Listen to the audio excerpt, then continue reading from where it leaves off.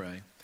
Amen and amen. You can open up your Bible with me here this morning, the book of John, chapter 14. If you'd find that, we are going to be launching into a new series here this morning that will be on here for the next few weeks. We're going to just see kind of where the Lord takes us in this series, but we're going to be talking about the battle for truth. The battle for truth. We're living in a time where it seems like we as a culture, and I throw all of us into this boat, there is this tension that is happening in our culture today over what is truth. And let me just back up to something that happened to Tammy and I here a few months ago, just to kind of set the tone. I already knew the Lord wanted me to dive into this, and a couple months ago, I was so excited about diving into this series. And Tammy and I, we're moviegoers. You know, our thing, our date nights is usually dinner and a movie. Of course, now that we live here, we live here in Enid. Now we're in this time where we don't have a theater. So bless God, would somebody build a nice theater in Enid? I promise you, if you build a theater, I will come. Build it right over here if you'd like. I mean, that'd be cool. But anyway, Tame and I, we went and, we've watched a lot of movies, and so we went and watched the new Thor movie. As we sat through the movie, I was appalled at just the messages and just everything just from part. And to be honest with you, is one of those movies I should have got up and walked out of, but the side of me kept saying, no, it can't get any worse than this. Is this really happening? And And I want to be honest with you, I left that movie so angry at the culture that we had become. And I wanted to jump on social media and just lash out and just rah. And I knew better than to react to a situation, especially on social media. Listen, if you don't get anything out of this message, don't react on social media to stuff. You'll regret it.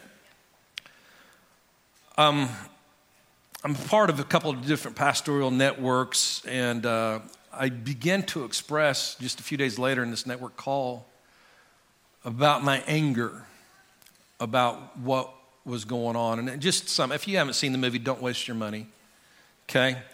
It's anti-God in every facet and every form, very dark, very demonic. It's just all anti-God, just take my word for it. But I began to share my anger, and then thank God for some people in my life that began to speak some truth into me. And they began to share with me, says, listen, we got to be careful as Christians that we don't react the way the world reacts.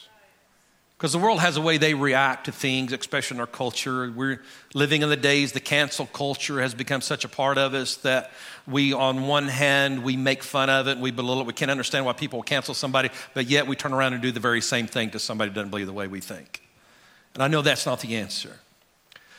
And so this series that we're diving in today, The Battle for Truth, is something that has stirred in me. It's something that I know the Lord wants me to speak. And I've been on a journey for the last couple months going from a place, I am so excited to dive into this, to this place now my heart is breaking because of this.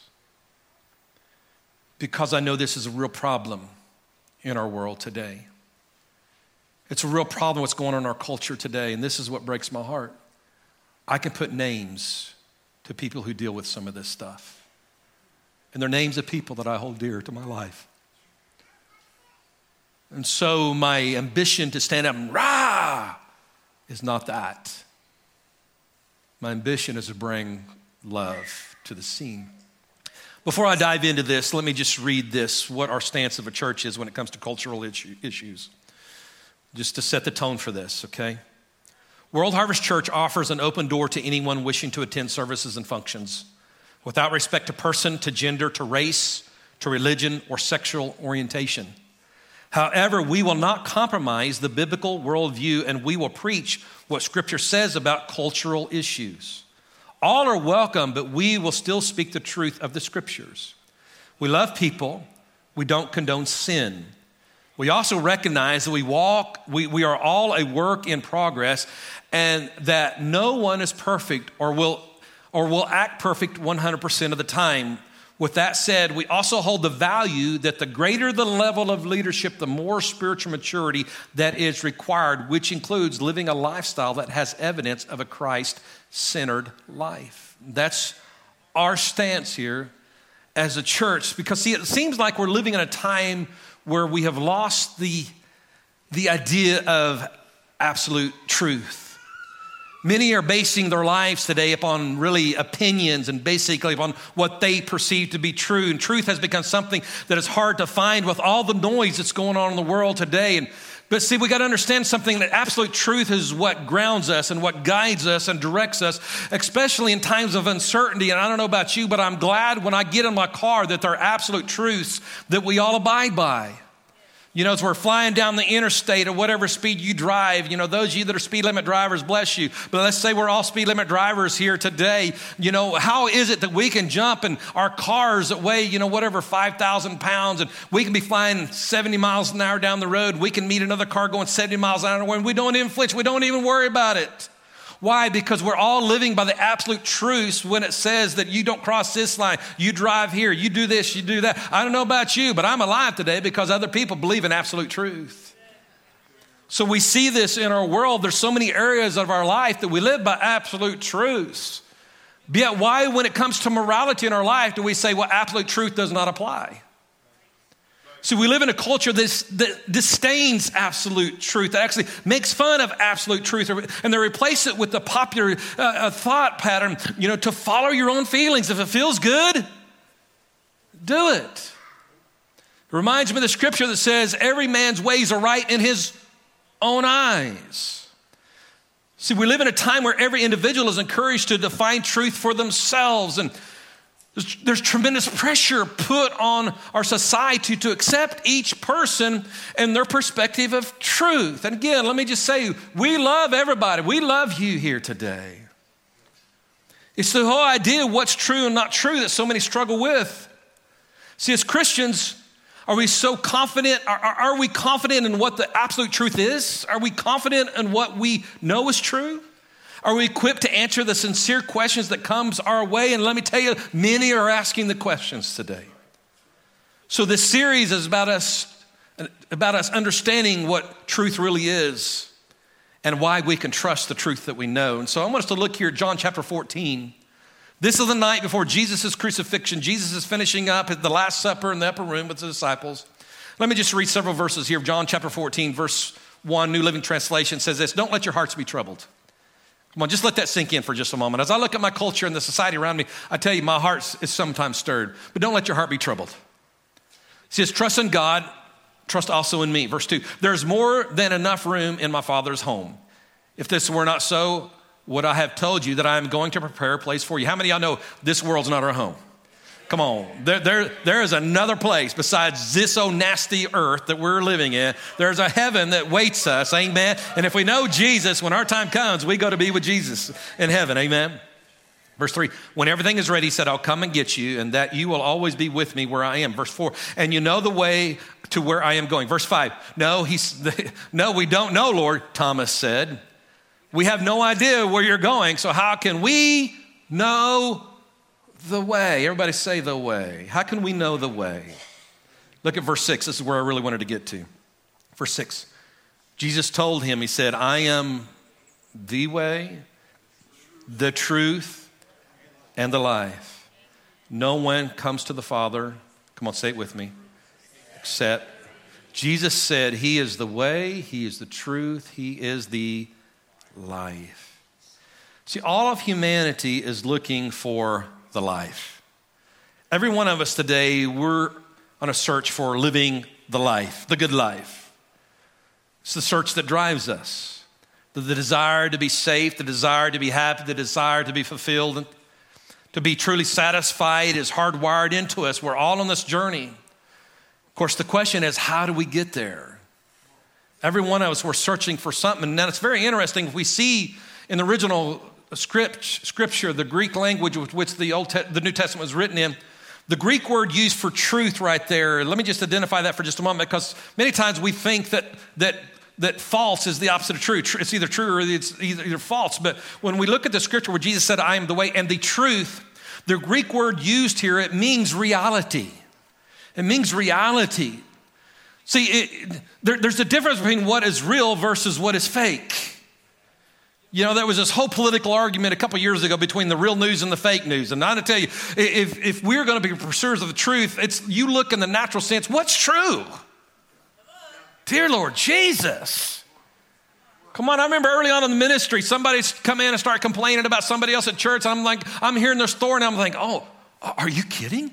Oh, they did that? Oh my, you poor little thing. Oh my goodness, let's call them in here right now. Let's get that corrected. We call them in and it's like you hear their side of the story and it's like, what? Really? Well, you poor little thing. And it's all of a sudden I've learned this. Usually our perception of truth is simply what you heard the last. What's the truth?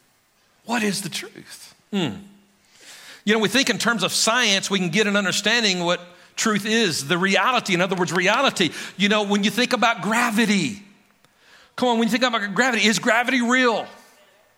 How do we know? You know, we can choose to ignore it. We can cuss at it. We can write a book about how it's false. But you know, gravity doesn't care. It's real and it's absolute. How many of y'all know what I'm talking about? Amen. Can I tell the story here a few weeks ago how me and my brother, back when I was a little bitty kid, we had just this brilliant idea to play catch with a 16-pound bowling ball on a hard floor.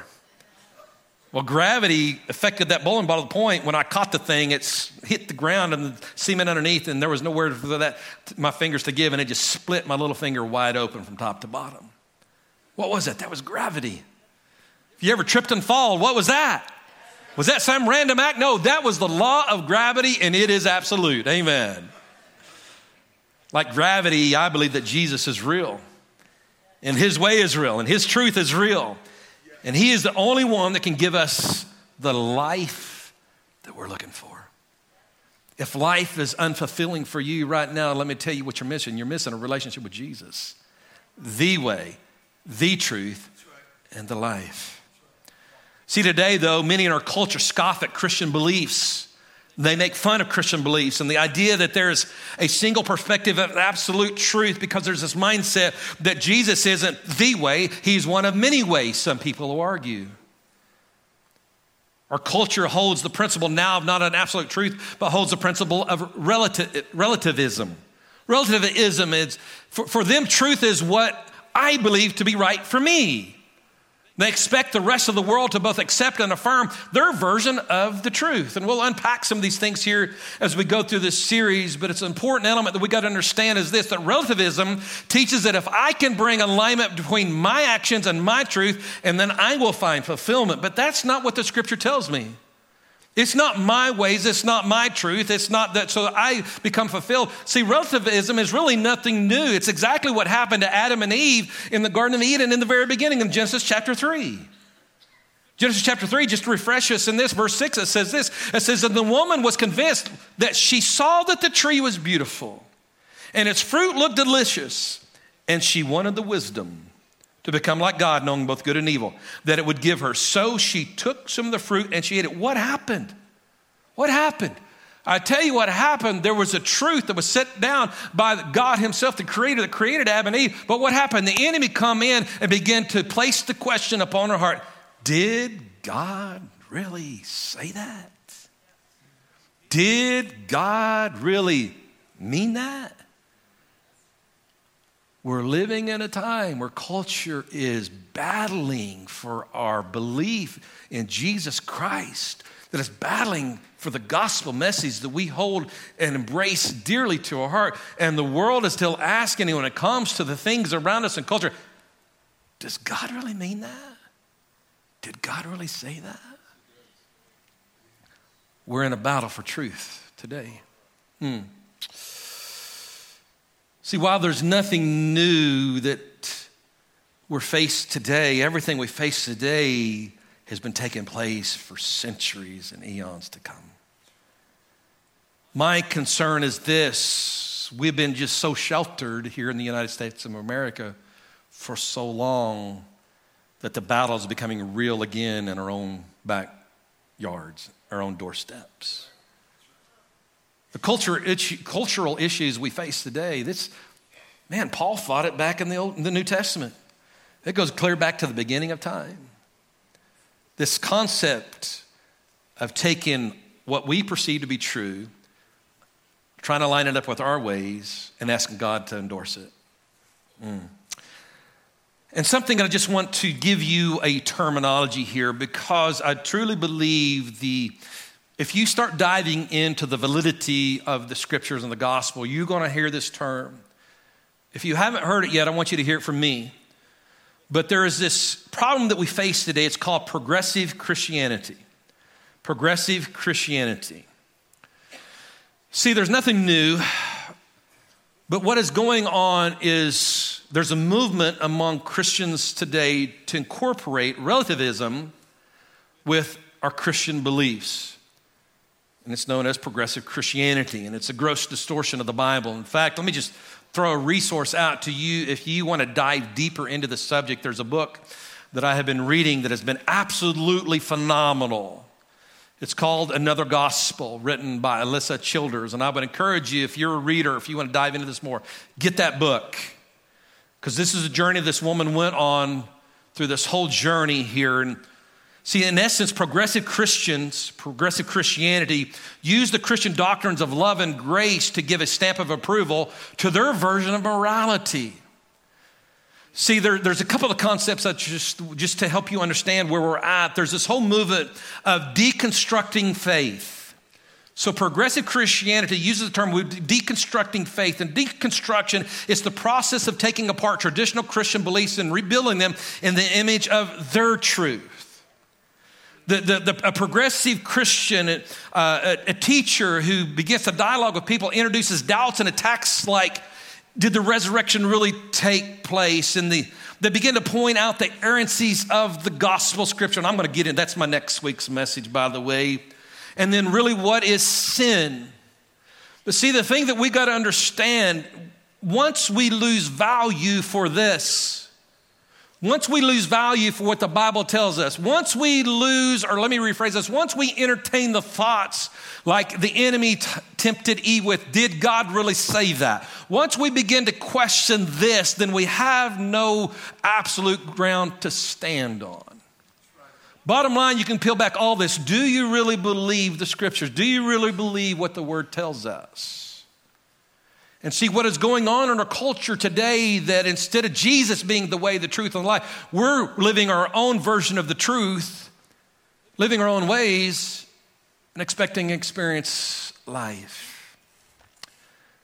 But see, we got to be people that we don't take God and form him into our truth, but we take our life and let God mold us into his truth. Anybody else with me here at World Harvest Church today? So progressive theology, progressive Christianity is basically the unfolding of their understanding of the relationship between God and man. And let me just say this, we have all experienced progressive revelation, okay? Progressive revelation is the more we get to know God, the more experiences that we have with him, the better we understand him, all right? It's kind of like a pastor friend of mine. For years, he preached that the Holy Spirit was not alive any longer, but something happened. He got filled with the Holy Spirit, and everything that he taught, he suddenly had a new revelation. So he started preaching the Holy Spirit was alive and well, and the gifts are still in operation today. That's progressive revelation. We all need a progressive revelation, but we don't need a progressive theology, okay? See, progressive theology, on the other hand, it changes what we believe about God. See, in short, the God of the Old Testament was mean. I've heard that before.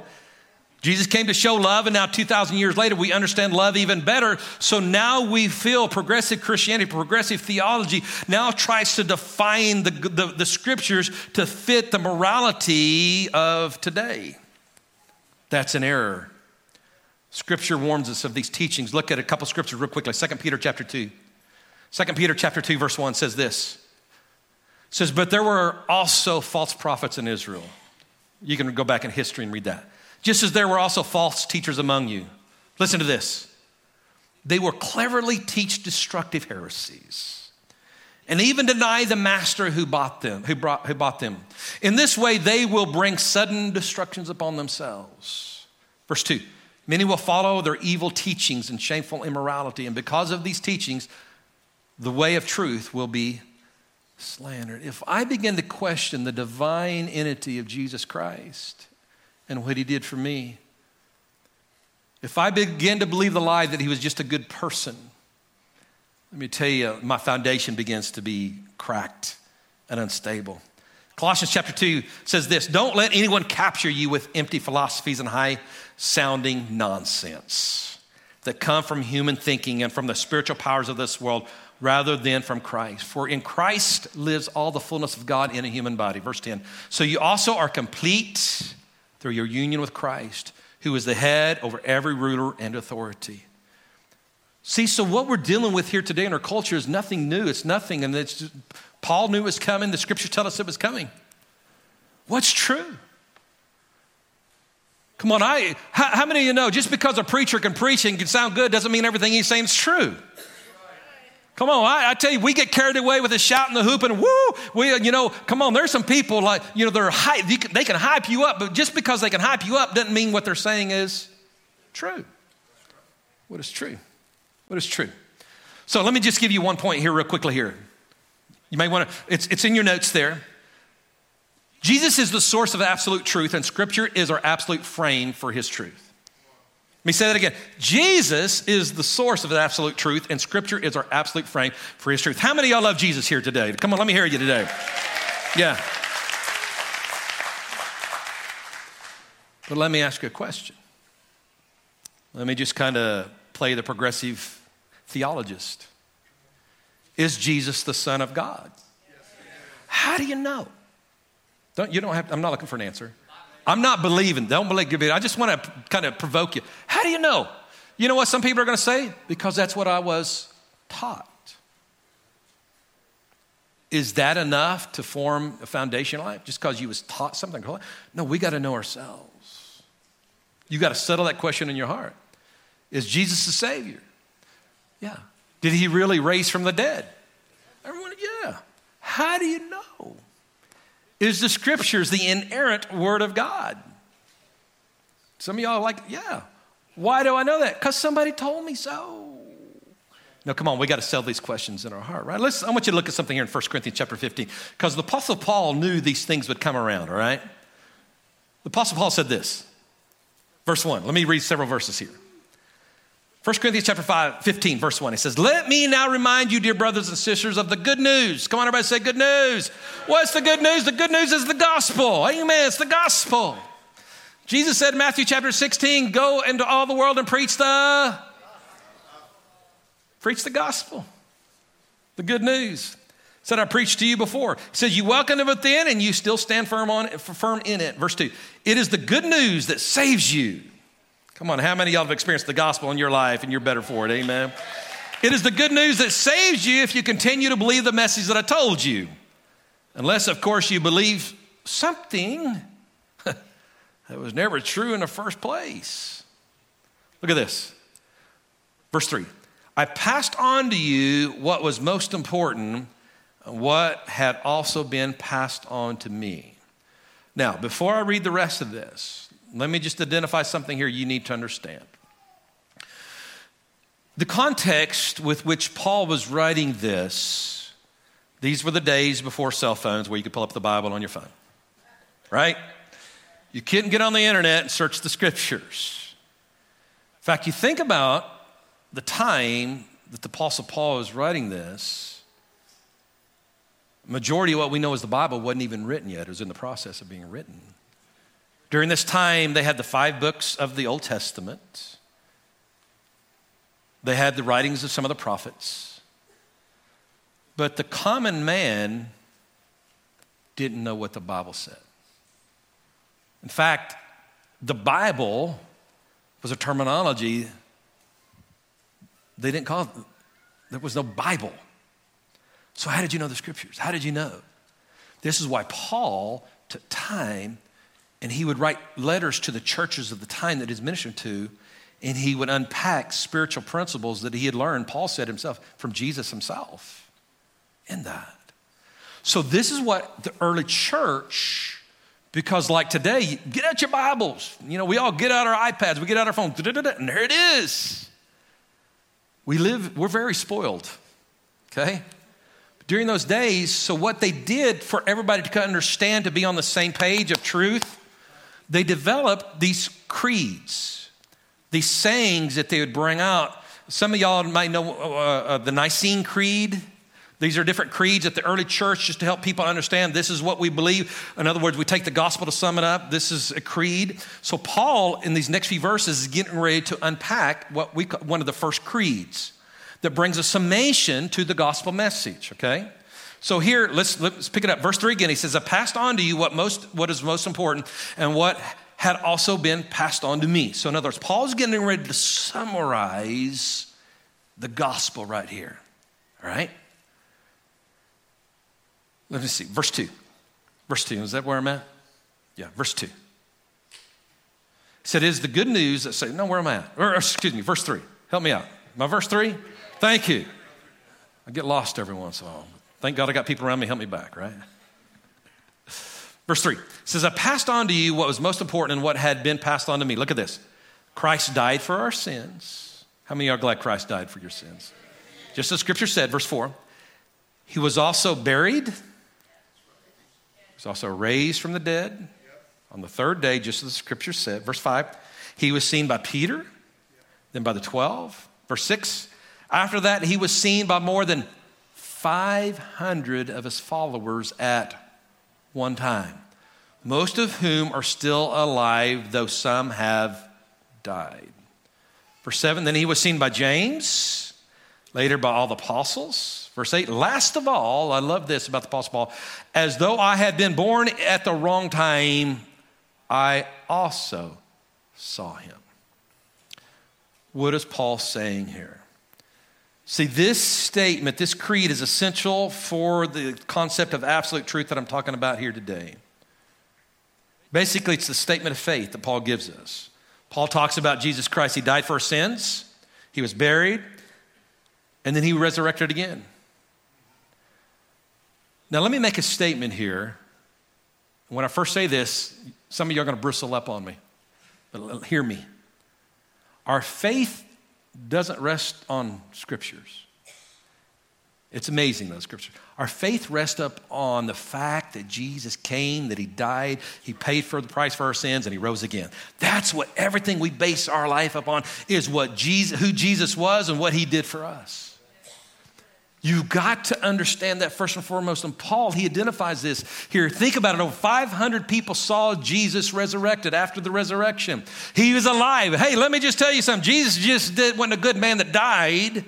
Jesus wasn't just a philosopher who taught good things. Jesus was a man who taught great things, but he paid the price for sin. And listen, this is what sets us apart from all the other religions in the world, that my Jesus, who did that for me, he went in the grave. 3 days later, man, he defeated death, hell, in the grave. He come up out of that grave, bringing life to all then who would believe upon him. Amen. Come on. You take that away. You take away our Christian belief. That very fact. Everything else that's taught around that thing, that's just the extra stuff. That's just the peripheral stuff. Bottom line, you peel back the layers. Jesus came. He paid the price for sin. But bless God, he paid that price and he come up out of the grave again. Anybody excited he's alive today? The resurrection. The resurrection. Now, there's this whole mindset that it's a fable, it's a lie, that what took place really didn't take place. But think about it for just a moment. Paul, he identifies here in the scripture how all these people saw Jesus Christ after he come up out of the grave. Why do you believe Jesus is alive today? Well, let me tell you, there was many witnesses that saw him alive. Well, what if they was all made up? What if they all got together? You can't get 500 people around to make up the same story, I can guarantee you. Amen. And the thing about it is, if it was a lie, if Jesus really didn't do that for you and I, it would not have stood the test of time. Come on, people believed this. They believed the gospel so much that they literally gave their lives for it. The apostles, you know what happened to them? These guys that started the gospel that we know it? Well, let me tell you what happened to them. According to the traditions, Andrew, Peter's brother, he was crucified on a cross that was X-shaped. Hung there for 2 days. Nathanael was skinned alive.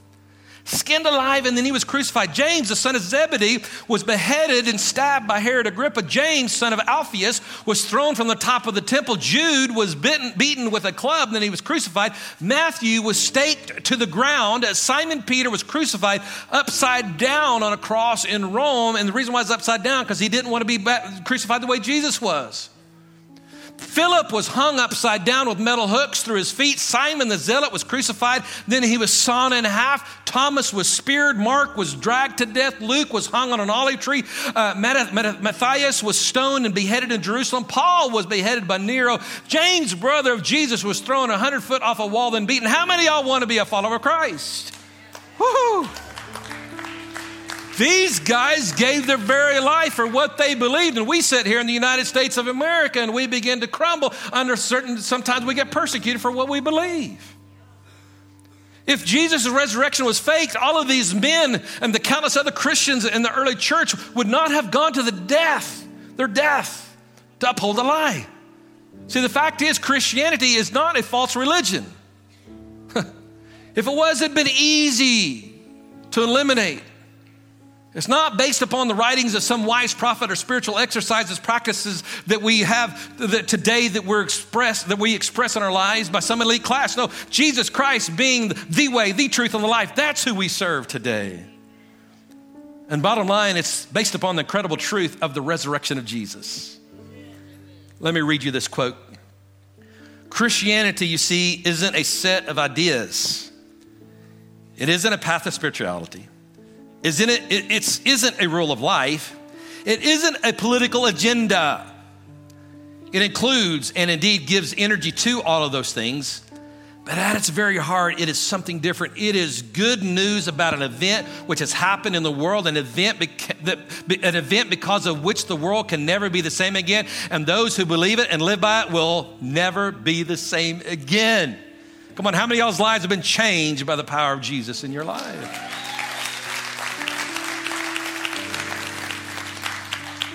And here we are, almost over 2,000 years from Jesus' resurrection. Approximately 1/3 of the world's population, 2.38 billion people, claim to be a Christian today. Now, I am concerned because it seems the numbers are shrinking, but there's a push to deconstruct what we believe. And let me tell you, the tax on Christians is real. The Center for the Study of Global Christianity found this: between the years of 2005 and 2015, this is modern times. Listen to this, some 900,000 Christians were martyred for their faith. 900,000 people died for what they believed. 900,000 people were willing to die than go against their belief in Jesus Christ. 900,000 people. That's one Christian killed every 6 minutes. Somebody dies for what they believe. So just to stop us here, the final point, the resurrection is the absolute proof of Jesus' claim that he is the way, the truth, and the life. So what do we do with this? Do we embrace Jesus as the way? Or will we continue to struggle with trying to follow our way or our version of truth?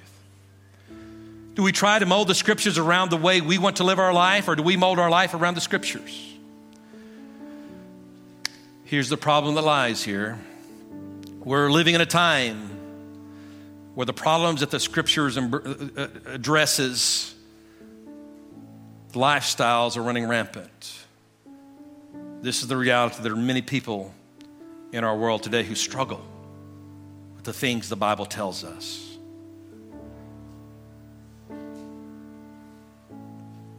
And as a pastor,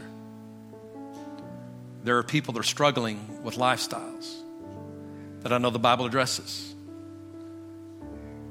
This is my issue. There are people I love, that I hold dear. So I've had to process through this.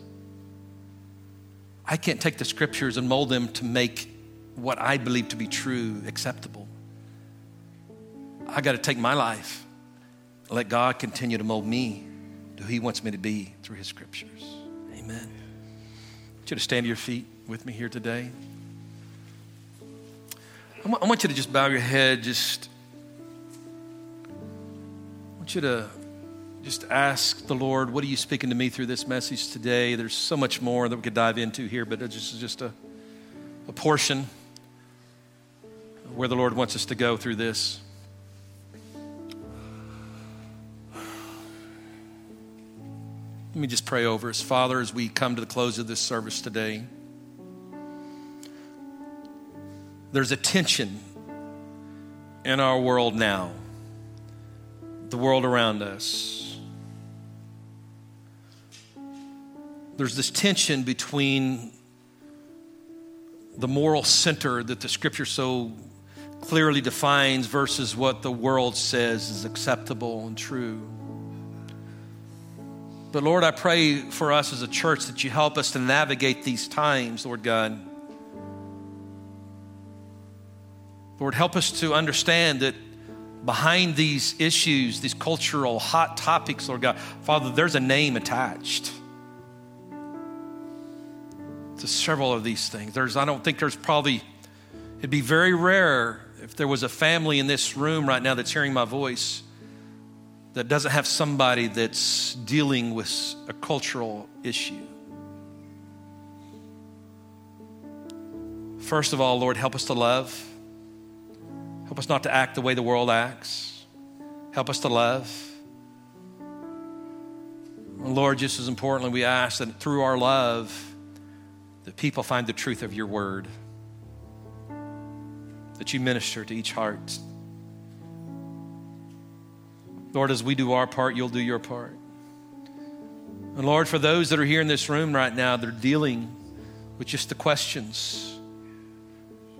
For those that the enemy has been just screaming loud in their life, did God really say that? Did God really mean that? Lord, help us to push that stuff aside and to hear you and to walk with you. Help us to be greater lovers of your word. Not just giving it a glance or a read. Lord, help us to embrace it. Your truth. Your truth. Lord, I embrace the thought that your truth is just as real as gravity. We thank you for your truth, Lord God.